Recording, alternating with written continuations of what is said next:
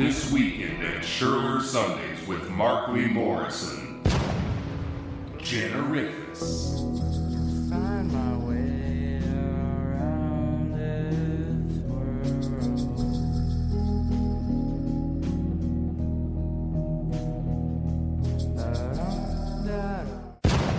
And the Pine Hearts. I've been searching for lost love songs. I've been sleeping under the stars, wading the rivers with the fallen angels, drinking champagne out of mason jars. This Sunday at 3 p.m., outdoors behind the Carnegie Library in Olympia, Washington. All ages. More info available at SchurlerBeer.com. What's up? This is Mark Lee Morrison, and you're listening to the Season 5 finale of Low Profile.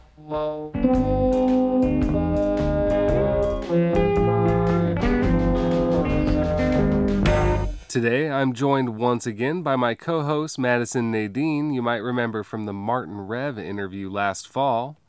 Earlier this year, we went with cameraman and engineer Andrew Ebright to Anacortes, Washington, so we could meet up with musician and local historian Bret Lunsford in an old train depot there. Inquiring minds would like to know, who is Bret Lunsford? Wait, is that Calvin Johnson? This is Calvin Johnson. Bret Lunsford is a pal of mine. He's actually a Anacortes, Washington native, and currently the director of the Anacortes History Museum, which is very appropriate because he's always been a cultural historian. The flora, the fauna, the native populations, and the underground weirdo culture. Bret and I have played music over the years. Beat Happening. What's forbidden? Is it treasure hidden? I got a clue on the trail to finding all about you. His band D+ has toured with my other combo, Dub Narcotic Sound System, extensively across the United States of America. And of course, he was one of the instigators of the What the Heck Festival in Anacortes, where I've performed a few times over the years. Thanks, Calvin. You are welcome. So anyway, Bret recently wrote a book called Sounding for Harry Smith, Early Pacific Northwest Influences. To give a little background on who Harry Smith was, here's the Holy Modal Rounders co-founder, living legend, and returning low-profile guest, Peter Stampfel. Bob Dylan said, if not for the Smith anthology, there wouldn't be a Bob Dylan. The Smith is Harry Smith. The Smith anthology was a 6 LP collection of 78 RPM tracks from between 1927 and 1933, basically folk music taken from what was then called Hillbilly Records, White, and Race Records, Black. The anthology was released in 1952, coincidentally, the first year in which there were no lynchings in the United States, and the year Mad Comics were introduced, and about when rock and roll was born. The anthology has been referred to as the roots of rock and roll. It's the first place I heard Charlie Patton, who taught Howlin' Wolf and Robert Johnson how to play, and Uncle Dave Macon, and the Carter family, and Mississippi John Hurt, and Cajun music, and shape note music, and a lot more. Harry Smith's intention was for the anthology to change the world, and it actually did. For starters, besides changing Dylan's life, it changed mine, and that of countless thousands of others. It made me realize that the world was way more strange and complicated than I had previously thought. Coincidentally, Originally, I first heard the anthology in October of 1956. The anthology paved the way for the music that was introduced to the world via the Coen Brothers film, Oh Brother, Where Art Thou? Besides the anthology, Smith, among other things, made strange films, collected Ukrainian Easter eggs, and paper airplanes, and string games like Cat's Cradle by the thousands. He made thousands of recordings on cassette recorders, reel-to-reels, wire recorders way back in World War II, and studio recordings like the Bugs' first record in 1965. He even used a telephone answering machine. Google him if you want to know more, and listen to the anthology. Maybe it'll change your life too.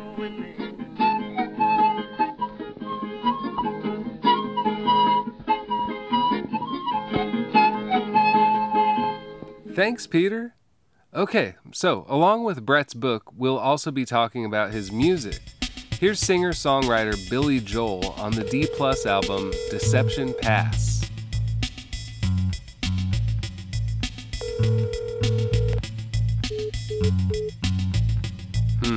Looks like the call was dropped. Oh well. We'll catch you next time, Billy. Hi, Bret. Hi. Great to be here with both of you. Where are we? Can you tell me about this wonderful place? We are in the Great Northern Train Depot in Anacortes, Washington. And so this was the first train depot, or not so much? Actually, no. It was built in 1911, 20 years after the first depots were built in Anacortes, right on the waterfront and in the heart of downtown.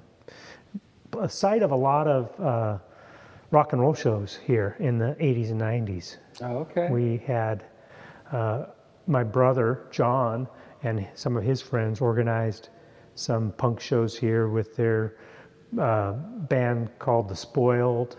Was classmates of mine formed a band, and John's band was called Public Service, and they put on some great shows here. 300 people from high school kids would come, and it was really a different kind of atmosphere. It was before kind of insurance concerns made a lot of venues crack down on events like that, and it was a lot of fun. Then Beat Happening did some shows here with anyone from the Wimps, the Olympia Wimps, not the Seattle Wimps, the Young Pioneers, Girl Trouble, Screaming Trees. So lots of great shows and great memories here. Great. So, yeah, and you've grown up in Anacortes and pretty much remained here. Mm-hmm. Still growing. Still growing. Yeah. Still going. You mentioned Beat Happening. For people who don't know, that was a pretty influential band that you got to take part in. Yes. Yeah, when did that start? I had been living in Tucson, Arizona, because I grew up in Anacortes, but when you're 18 and you're from a small town, you kind of want to get out. Yeah. That's what I did. We switched spots. Yeah, so I was like going to travel to Mexico. My friend Eric Papperts and I bought a van and drove down through California, it breaking down along the way in different locations. And then in Tucson, I had a family friend that lived there, and so we stayed there for a couple months. And then I went back the next winter. And because there's so many great bands playing and bands touring through, just saw incredible shows, Social Distortion and Circle Jerks and Minor Threat and Husker Du, all playing at this bar called the Backstage. Oh, wow. And thoroughly enjoyed that, and had moved back to to Washington State, and on the way stopped in Olympia and saw a show at the Smithfield Cafe, which had these incredible groups playing, and just as power as some of the hardcore shows I'd been seeing, but not punk in that sense. John Foster and the Pop Philosophers, and Laura, Heather, and Calvin performed at that show, and it was really impressive to me, the power of what they were doing, just with their songs, and I became a big fan of them, and then eventually over the course of the next few months was invited to join the band with Heather and Calvin, and at that point it became Beat Happening.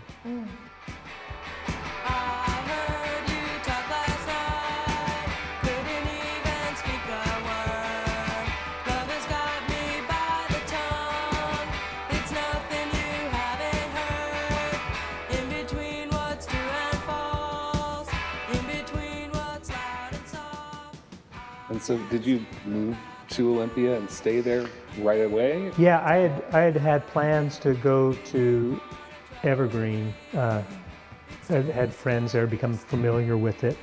And so after 2 years off from high school, I was ready to go back to school, and got an apartment downtown in the Martin Apartments. And that's just loved the next 5 years there. So you were touring and doing school, or did you you were like, okay, now I'm doing Evergreen, or Yeah. how did Beat Happening and Evergreen overlap, or did they not? Yeah, so we just started doing some shows at parties, and there was a venue that started there downtown called the Tropicana, and we did some shows there and here in the depot, and we did some of our first recordings on the Evergreen campus, produced by Greg Sage, and those were really that was a really influential session, because he just worked this magic that when we heard back what he recorded of us, for me anyway, it's like, oh wow, this is a real band, in a way that when you're just hearing yourself at a party and you're getting those reactions, you're not maybe thinking that there's about the meaning and the significance of the work you're doing. Party. If you could, would you fly away? Stick around for another day. Actually, one of the dares that was part of the formation of the band was Calvin said, well, we're going to go to Japan on tour. So before anybody knew anything, before we had any recordings did you have a set list yet, or? Yeah. We made arrangements to go to Japan and stayed there for 2 months, thanks to the Miyake family, whose daughter Calvin had met as an exchange student at Evergreen, and then she later went to Anacortes High School and stayed with my mom after we'd stayed with her parents in an apartment they got for us. But we did some shows in Tokyo.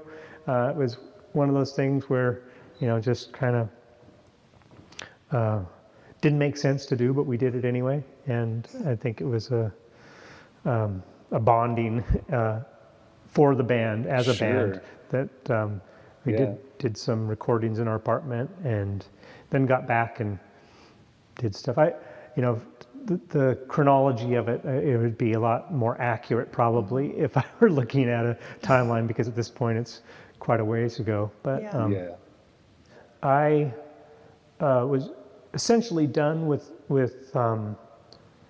Evergreen in 1987, and then moved back to Anacortes. Come back home. Yeah, and it was the draw was my family was here. I mean, and also I'd been doing kind of, being on tour, seeing creative communities around the country, and around in Japan and Europe anyway. it's intriguing to think about what makes, what's the infrastructure around creativity and the personalities that inhabit that creative environment. And I was thinking about, not that I'd outgrown Olympia, but it didn't feel like home, and I was developing a sense at that time that there was a feeling of home that this place marked for me. And so I came back and started working at a little camera bookshop called The Business that my friend Glenn ran, and he was very flexible with absences for tours, and so I would take a few weeks off here and a few weeks off there and a couple months here and travel doing Beat Happening stuff, and then come back home, and eventually I bought that business from him. And I tried to bring all of the things that I learned about community and do-it-yourself culture from Olympia and apply it here. So doing things like the Know Your Own label, which is our little collective endeavor. That's turning 35, right? Yeah, I guess probably, yeah. I think I crunched some numbers earlier. Yeah, that good. Yeah, we should have some sort of celebration. But that's still, it's just so important to me to hear what people are doing creatively and to invite that in myself and in the people that I know. And I think that obviously from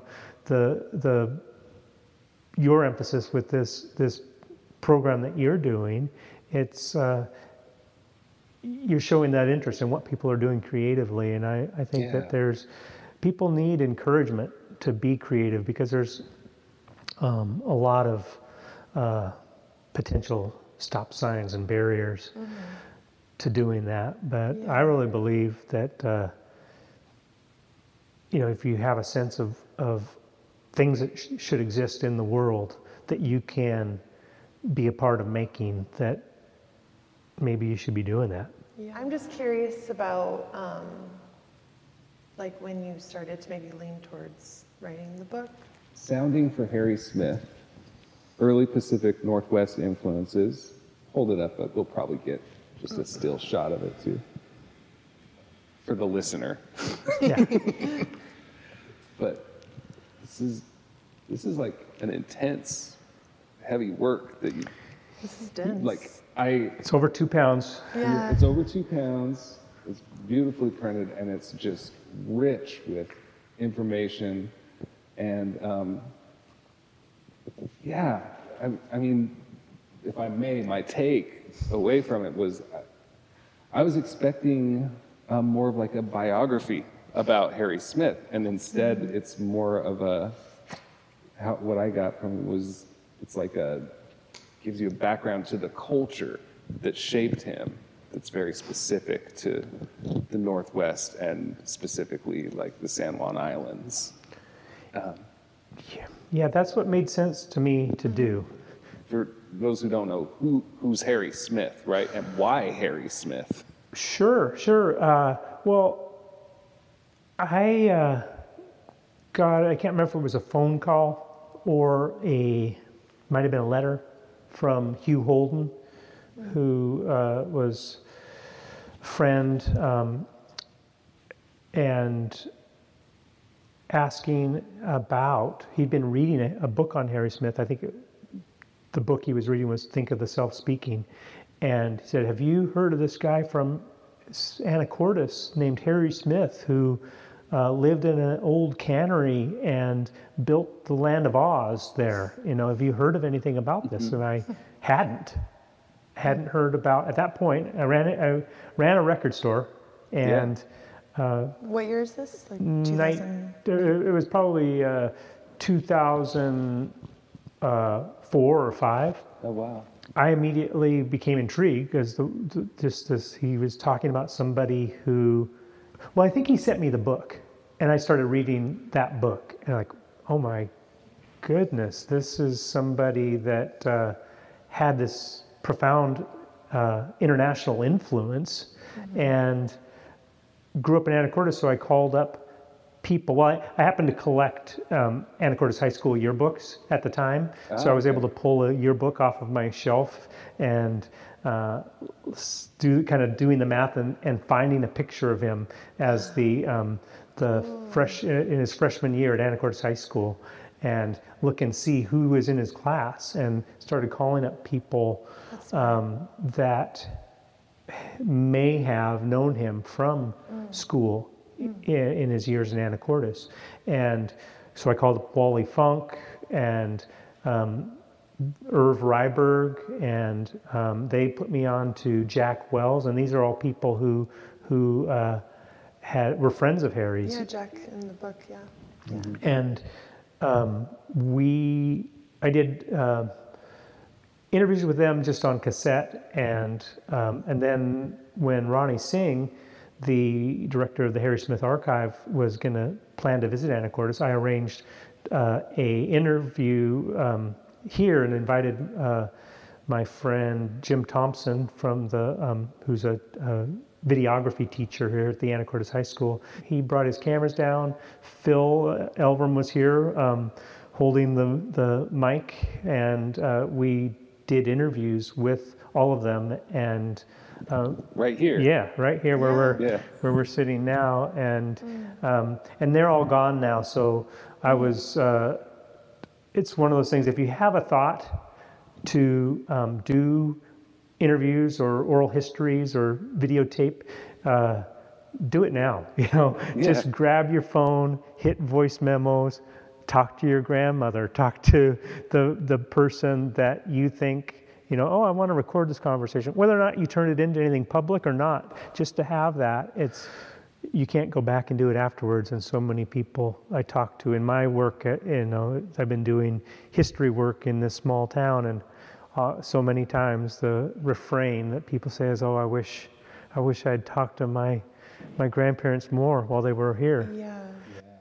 Yeah, because at a certain point in history, we can only kind of assume or refer, and then it's really fascinating, I think, to know the lived experience of people that had direct relation. I think that because sometimes I'm thinking of something different, but the importance of getting the direct story, I think, is just really interesting, especially not knowing Harry too, right? I mean, he's been gone since 91, right? Yeah. And I never knew him. Yeah, it's like, that I just was trying to learn as much as I could about the habitat, the creative community, or the non-creative community. What the nature of growing up here in the 30s and 40s was like for the people who did it, and that was a fascinating subject for me, and I did a number of surveys and other interviews to try to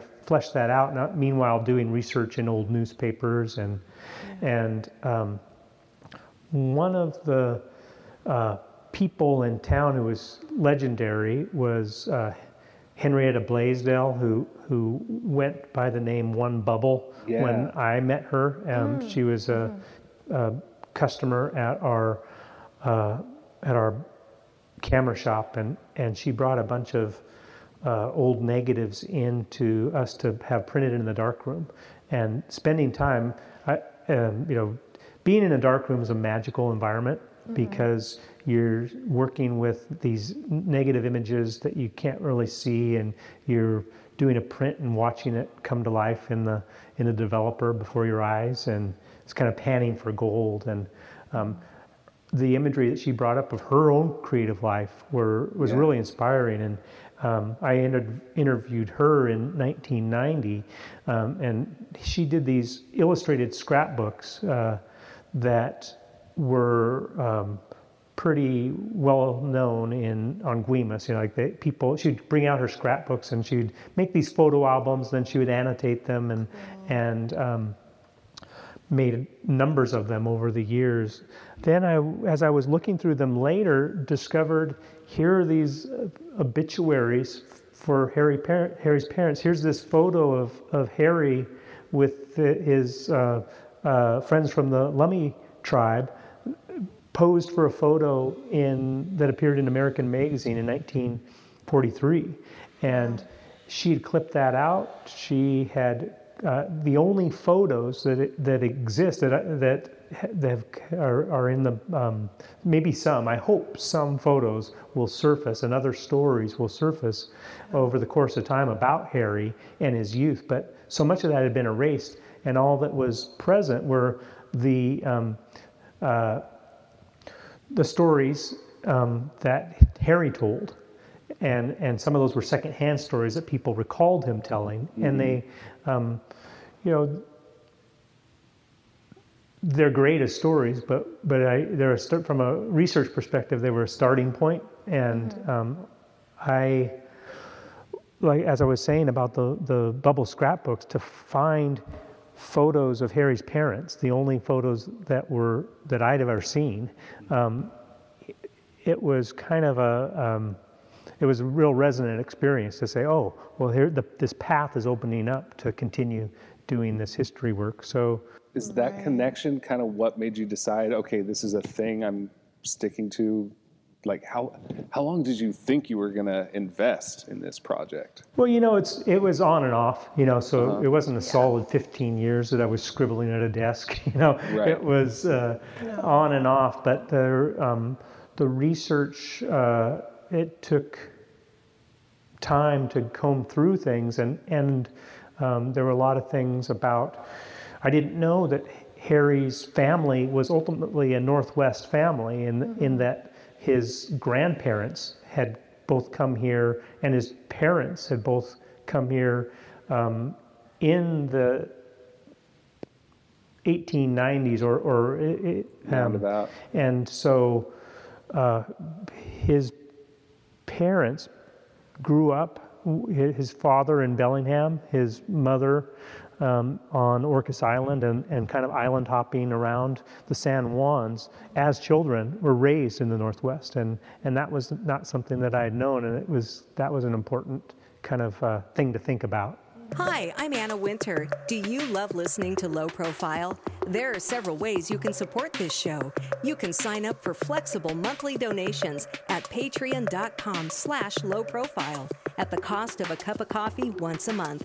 If you join the Patreon community, you can get advance episode releases, behind-the-scenes exclusives, and early access to merchandise. If you can't contribute financially, it always helps if you tell a friend about your favorite episodes, share about Low Profile on social media, subscribe for free on your favorite podcast platform, and give us a rating and review whenever you listen. Low Profile also receives in-kind support thanks to these independent Olympia businesses: San Francisco Street Bakery, Schwartz's Deli, Rainy Day Records, Old School Pizzeria, and Schurler Easy Premium Shitty American Lager from Three Magnets Brewing Company. And most of all, thanks to you, the listener, for tuning in. Now, let's get to today's show.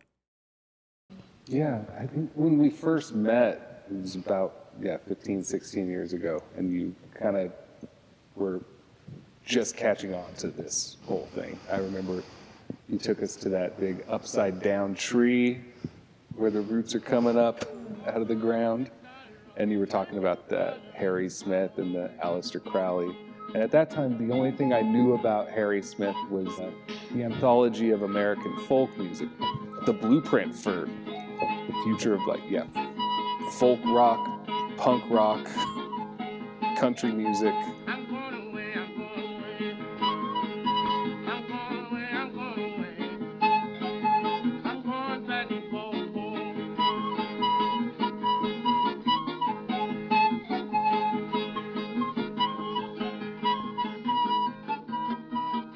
Yeah, well, and that I think it's fascinating that people who Harry knew for years never heard him talk about that. In fact, didn't necessarily even know that he was connected to that. He was, when he was in the Village or Naropa, that And granted, that's the pre-internet days, so information is less on your fingertips. But it wasn't something that he was, riding on. Yeah. In terms of his creative endeavors, that's what that he continued to, that he produced the Fugs, that he was involved in other bands that were happening in the 80s, and that he was so involved in the communities and inspired community around him. Yeah. That was something that I saw when I would read the accounts, that people loved him, that he, and they connected with the stories he told, and they stayed with them, and so it's, when you think about the his lifetime accomplishment in that work that was recognized with a Grammy Award near the time, before he died, and he talked about seeing his dream come true. To think about him having a dream and then doing work that involved some degree of alchemy, perhaps, but to see his life's work realized in that way. It made a study of how he became who he was, and that primary question, did he fall out of the sky being this person, or was there a certain things that happened in the nest of Bellingham and Anacortes that helped him become who he was? Yeah, to conceptualize, to even compile and collect and create something in that time period, I think is very, I don't know, sets a precedent, right? Obviously, but I'm that's just very he can't, I don't know, very unique. I don't even, that's. Especially for a teenager. Yeah. To be just so involved with archiving and be so serious about it. Yeah. Set up his museum at the cannery. Yeah. Sounds incredible. Yeah. He's got and then University of Washington came to his teenager's shack of the museum, whatever he called it. Maybe your book had something to do with this, but I was always visualizing it on the dock. And I think that's another fascinating part of thinking about Harry's boyhood, was what it means to be spending time on this massive dock that's reaching out over the shore of Guimas Channel, and to spend as much time as he did under the dock in his rowboat, collecting things for his museum, and the atmosphere that being under a dock has is it's the way the light is, the way the sound is, that you're hidden, it's interesting to think about that influence. And when he talked about, what was his inspiration to make film, he talked about, just the reflection of light on the water was a primary inspiration to him. Oh my gosh, yeah, his visual art is just a whole nother conversation. Yeah. I love his art, it's so beautiful. And as someone who loves surrealism and Dadaism and expressionism, I can see his love too for the collaging kind of I don't know. I feel like he's just kind of growing and feeding off of that influence too. The working title of the book was using the Allen Ginsberg quote that refers to him as famous everywhere underground, and I thought that had a good ring to it. But the more I learned about how multifaceted his endeavors were, I was just blown away that he was this.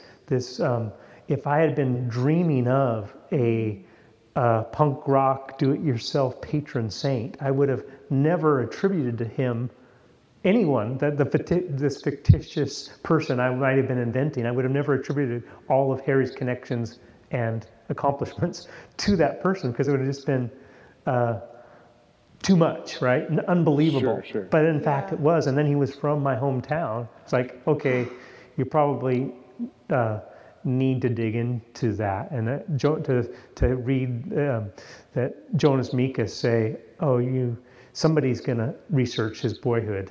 And I thought, oh, well, maybe that's me. Wow. Yeah.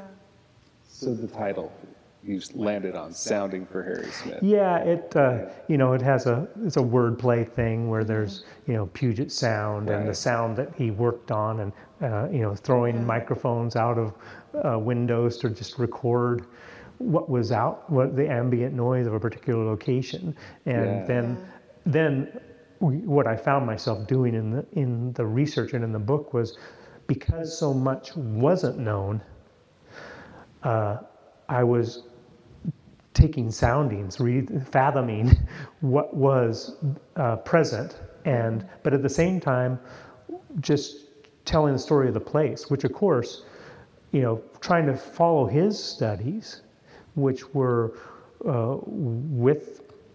here we are in the homeland of the Samish people, on an island, also the location of the Swinomish Indian tribal community, and his interest in Coast Salish studies was something that was opens up history to people who are in this place, and you can understand why he was such a deep thinker. He wanted to know where meaning came from, and to spend time as a teenager working on a dictionary of these languages that were the languages of the place. Yeah. And so I thought it made sense to do as much research as I could to bring those influences forward as well. Since doing the book, there's things that I've come across that are like, oh man, if only I found this to put in the book. But that's the nature of anything that you do that's a completed project that is going to have an afterlife, and so I was happy to see things develop. And one of the things that I should have known, but when I was visiting the Watka Museum, in fact, delivering books to the Watka Museum store, we went up to look in the gallery that is that was done in collaboration with the Lummi tribe on tribal history, and started looking at this very impressive exhibit, and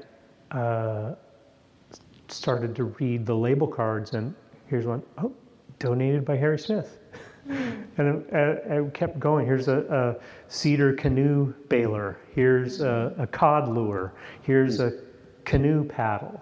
Here's all of these things that Harry collected, probably both in Anacortes and Bellingham, that he ultimately donated to what's become the Watka Museum. And there's probably 20 artifacts in this exhibit on Lummi culture and history that were from things that Harry collected and donated. And then just a couple days ago, I was doing research on Anacortes Americans. We got a new batch of Anacortes Americans that... That's a local newspaper. Yeah, the local newspaper. And I went through not just the American, but various high school newspapers and the other non-digitized Daily Mercury, and just kind of painstakingly turned pages and randomly came across stories where Harry or his parents were present. But when you can use a digitized newspaper and do keyword searches, then finding the needle in the haystack becomes a lot more easy. And so this new batch of Americans includes the 1940s through the 60s, and 3 stories that were significant that I came across. I'll tell you now, an exclusive for low profile.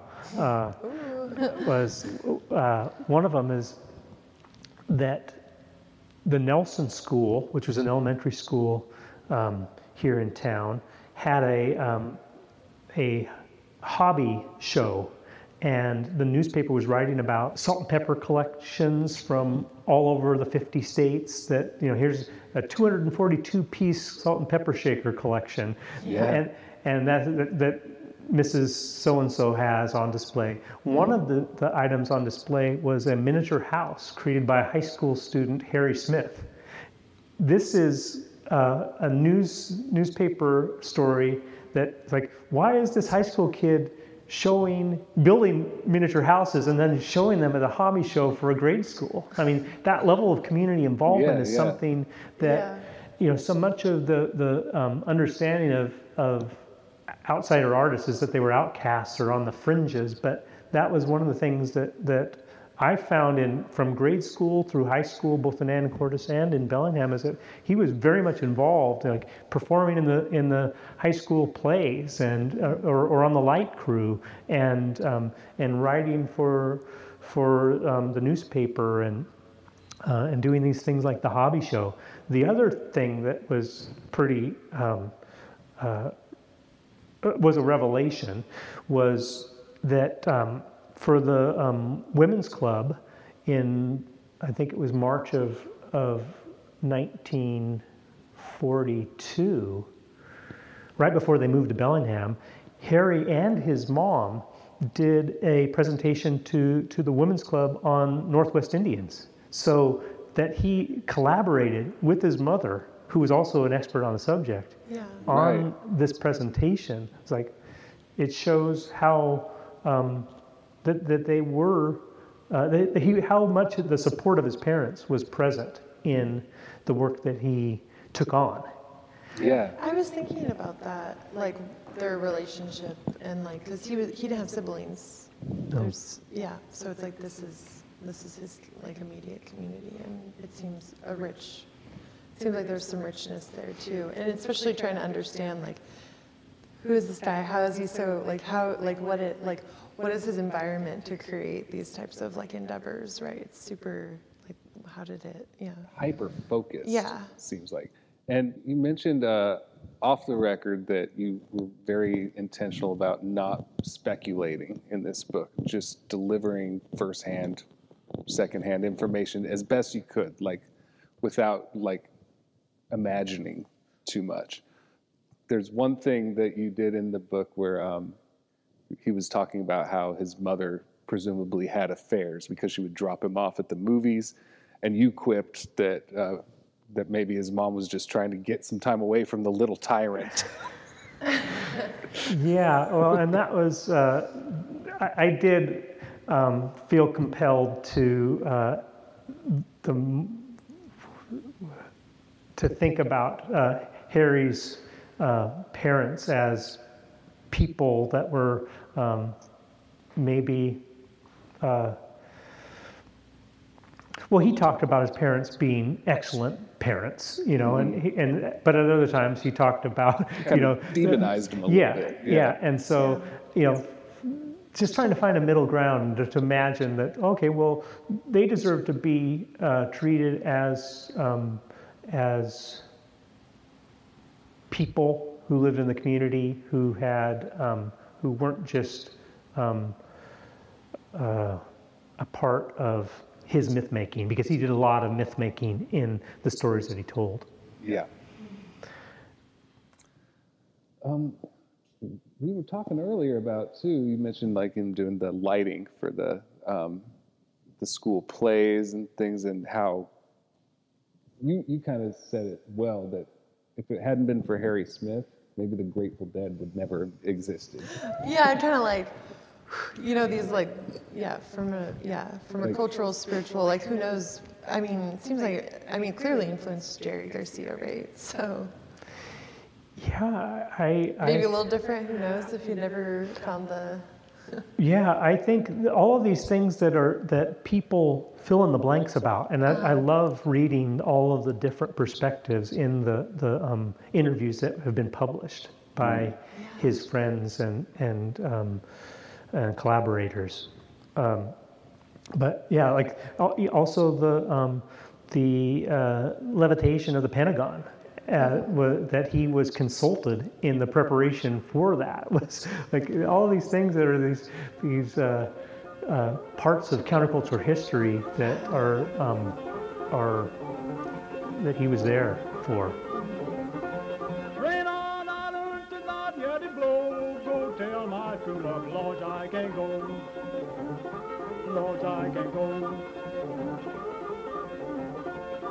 I went to the same elementary school that Harry Smith went to, a Whitney school, and cool. My mom and her her siblings were in there, at Whitney in the same time frame that Harry was in, and grew up in the neighborhood that Harry grew up in. So that was part of the thing of just, you live in a small town, you become aware of the history, and you start thinking about the footsteps that other people have walked, and were they walking to school, seeing each other? Were they at the little community grocery store in the neighborhood at the same time? Mm-hmm. My mom talked about going down to the beach, the Apex Beach. Was a place where the neighborhood would go because it was one of the sandy beaches on Guimas Channel, and they would go there in the summer to swim. Is that something that still happens? Less People so, go swim there? Less so. But I did. Now there's a marina where the Apex used to be, and so that I think that beach isn't there, but to the west of the Guimas Ferry Dock, which was the site of the Apex and the Pacific American Fisheries, there's a nice stretch of beach there. It's rocky, but it's a beautiful location. I wanted to also celebrate and acknowledge the fact that this is completion of having all three members of the band D+ on this program at different times. Step on a nail, it never fails to make me wish that I had watched where my feet did fly.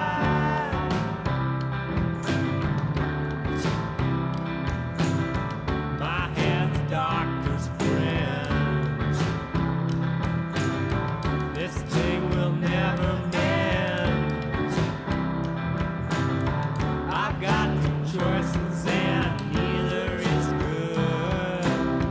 Take out my pocket knife and cut it out. Cut it out. Cut it out. Cut it out. How did D+ wind up happening? Well, I had been active with Beat Happening, and really I had never thought of myself as being a musician, and kind of still don't. But I was started being interested in following the logic of being in a band that had this, and all the bands I loved where people just, I'm just going to do my thing, and I'm like, well, maybe you should think about doing that yourself, Bret. And so some people come naturally to performance, and I didn't. And so it took me to kind of figure out how to overcome, public speaking.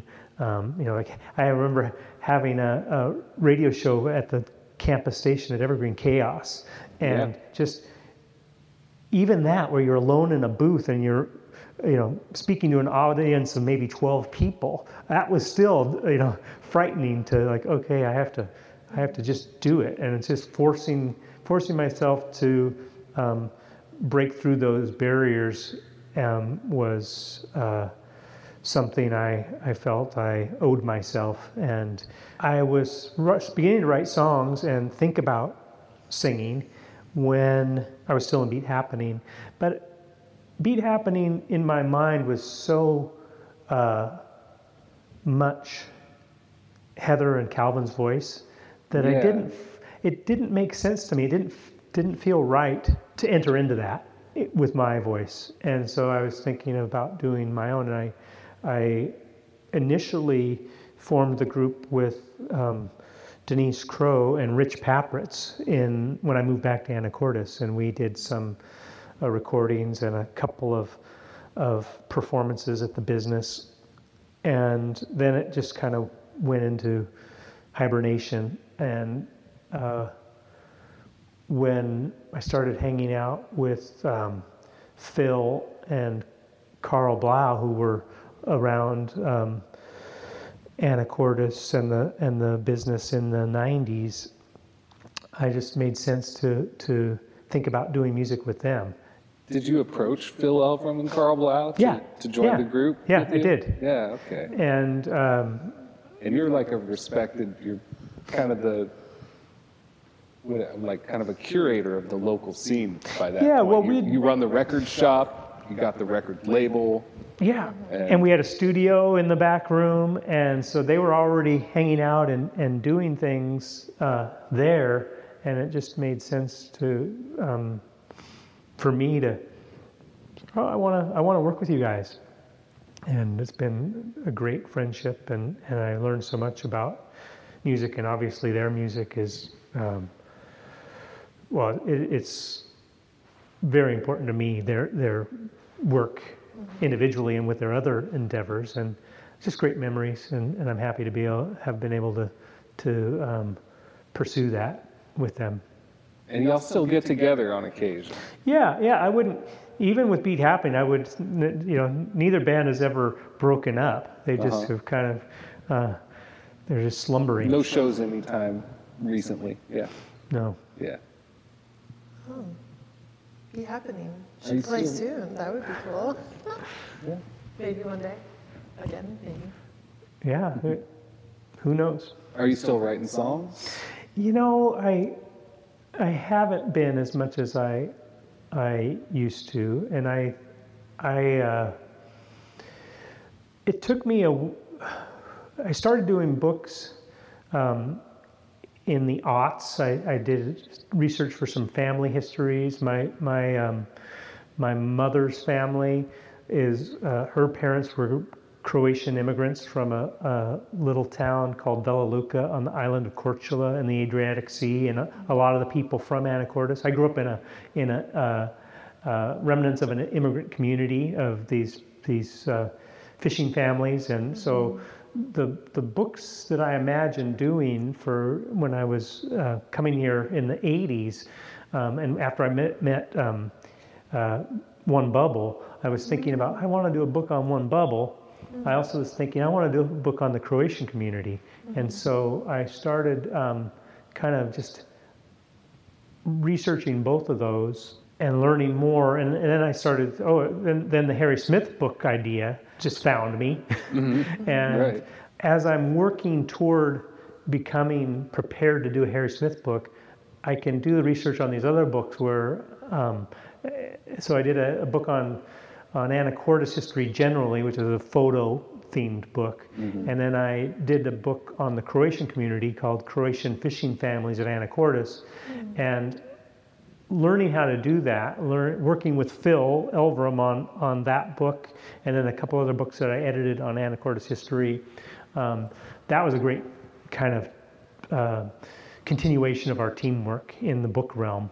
And so I just kept working my way up to the Harry Smith book, and then the research accumulated, and then I met John Sved, who's a music biographer who's working on a full life biography of Harry Smith that should be out either later this year or next. He's done books on Billie Holiday, Sun Ra, Miles Davis, Alan Lomax, and I met him a few years ago, and he was interested in talking to me about the research I'd done. And I thought about, I read his Alan Lomax book, and I thought he's the perfect person to be doing a full life biography on Harry Smith. And I immediately thought, well, rather than just dumping my raw research on him, I would conclude the book project that I had in mind, which was limited in scope to his Northwest years, and just pass all of my information along to him as I worked on the manuscript, and then when I finished the book, gave that to him, and for whatever use he puts it to, Yeah. But I just thought, me doing my book it freed me to just concentrate on what I wanted to, because the idea of doing a full life biography, all of the things that Harry became, too much for me. And so I was going to go all in on Anacortes and Bellingham in the Northwest era, to talk more about his parents and grandparents, because that's a significant part of the approach I wanted to take. Okay, well, you can get the book from Know Your Own Publishing. Yeah. And it's a good read. There's a lot to it. And you can find links to all of Bret's various projects over the years and more about Know Your Own Records if you go to this episode's website at lowprofilepodcast.com. Thank you for setting aside time for this really fun thing. Thanks for coming to Anacortes. Yeah. Thanks for hanging Always out. looking for an Pleasure. excuse to come to Anacortes. Great. I'm Mark Lee Morrison, and you've been listening to the Season 5 finale of Low Profile. We just heard an interview with Bret Lunsford, conducted by myself and co-host Madison Nadine. Andrew Ebright from Thurston Community Media engineered and filmed this episode. If you'd like to watch the video version of today's show, you can follow Low Profile on social media at Low Pro Podcast, or check out this program's website. That's lowprofilepodcast.com. You can find more about Bret's book at soundingforharrysmith.com. Much gratitude to Nathan Burko Gibson for painting portraits of all 15 of this season's episodes. If you want more Low Profile in the meantime, I'm still hosting live episodes and concerts at Schurler Sundays in Olympia, Washington for the next 5 weeks. More info about that is at schurlerbeer.com. For those who can't make it, a lot of that's going to be released via this show on KAOS Community Radio, TC Media on cable TV, and online starting in August. Season 6 of Low Profile is already wrapping up recording, and the first episode is tentatively scheduled to drop on September 30th, 2022. If you enjoy this show, please tell a friend. Word of mouth is the most effective means of growth for this type of thing. I'd love to hear from you too. Please drop me an email anytime. I'm at lowprofilemarkley@gmail.com. I hope the rest of your summer treats you right, and ciao till next time.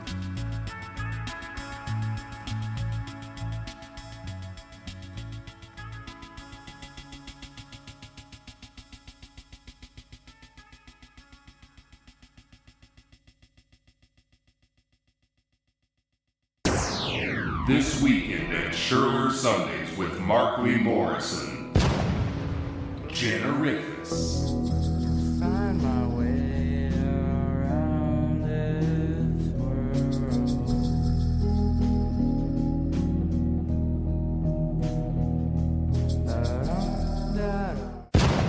And the Pine Hearts. I've been searching for lost love songs. I've been sleeping under the stars, wading the rivers with the fallen angels, drinking champagne out of mason jars. This Sunday at 3 p.m.